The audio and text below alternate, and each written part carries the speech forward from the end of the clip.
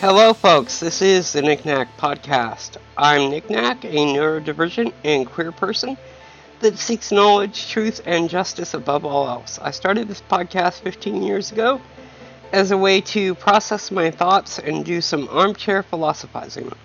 This will be season 15, episode 14, and I'm calling it The Moral Bankruptcy of Conformity Culture. Building on ideas from previous episodes and then hearkening back to Camaraderie, which I published last October, I've been able to incubate, network, talk to other people, and flesh out my thoughts in a more defined way that will hopefully be more digestible and more helpful. My large conclusion has been that Western society claims to hold to the concept of openness to varying ideals, better known as pluralism. But these claims are nothing, and I mean nothing, but a marketing scam. And I want to take some time in this episode to expand and outline this concept regardless of personal risk. So before ado is in any way further, grab your favorite beverage, grab a breath, and we'll get started.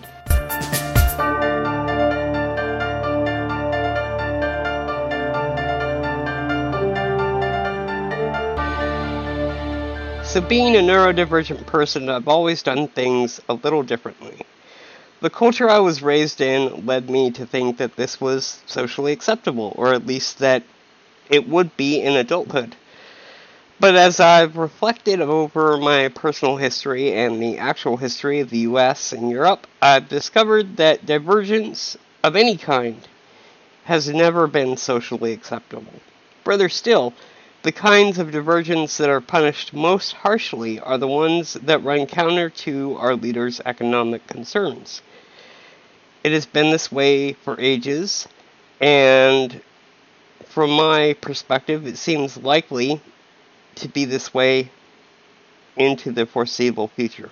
And it is nothing short of a tragic reflection on the way human civilizations organize themselves. The U.S. in particular was established on seemingly principled ideas, but if you examine the historical context of these seemingly principled ideas, it betrays them as the propaganda that they are. The phrase, "all men are created equal," really meant all white men are created equal. In the U.S., if you aren't a physically and mentally abled white male with access to money and an entrepreneurial bent, you aren't equal. You are, in fact, lesser than. Worse still, the abled rich man that the U.S. is built upon and designed around can't succeed unless he has desperate lesser people to exploit. So if, like me, you're one of the 99% of the U.S. population that isn't equally abled, rich, and white, you hold no power. The power checks that are in place within our system are designed to give us the illusion of power and nothing more. And strangely, the limits of acceptable expressions and behaviors keep narrowing until there are only two socially valid things to be: a rich owner and a desperate, aspiring worker. Anything else is viewed as invalid. At best, being labeled as invalid will get you an expensive ticket to the mental health system. At worst, it will have you dying in the elements while being harassed by law enforcement. The concept of socialism and later communism arose in Europe amidst the Industrial Revolution in response to the dynamics I've described. The divergent ideas brought forth in socialism and later communism threatened establishment power so severely that they were violently suppressed during the 19th and early 20th centuries. But as the Depression took hold in the U.S. and power dynamics radically shifted in Russia, the ideas began to break through. FDR started modifying the ideas for use within the U.S., and the Russian Revolution served to test the ideas for the first time. There was, for a while, real potential for progress in both the U.S. and Europe. But then World War II took place, and it all went to hell. Russian leaders fell victim to the dark nature of their humanity. FDR died. Truman took over. And in the U.S., Truman opted to handle Russia and the domestic situation by scapegoating socialism and anything relating to it in the form of divergent ideas or behaviors or expressions. Meantime, over in Europe, large swaths of Europe had to turn to at least a quasi-democratic socialist approach to rebuild after the war, and this is still the case in large parts of Europe, though it is slowly deteriorating. There is no doubt that Lenin and Stalin were tremendous bastards that embraced the dark side of humanity. But so was Truman and every bastard that has followed him into the White House and other halls of power since. No one won the Cold War. Both sides act like they did. This has led to unending violent suppression of people and ideas, not just socialists, but anybody that has an idea in any way related to it. It gets violently suppressed. And it continues no matter what leaders are elected, because the people that truly run the world, the rich white bastards, know their enemy and how to suppress and kill them.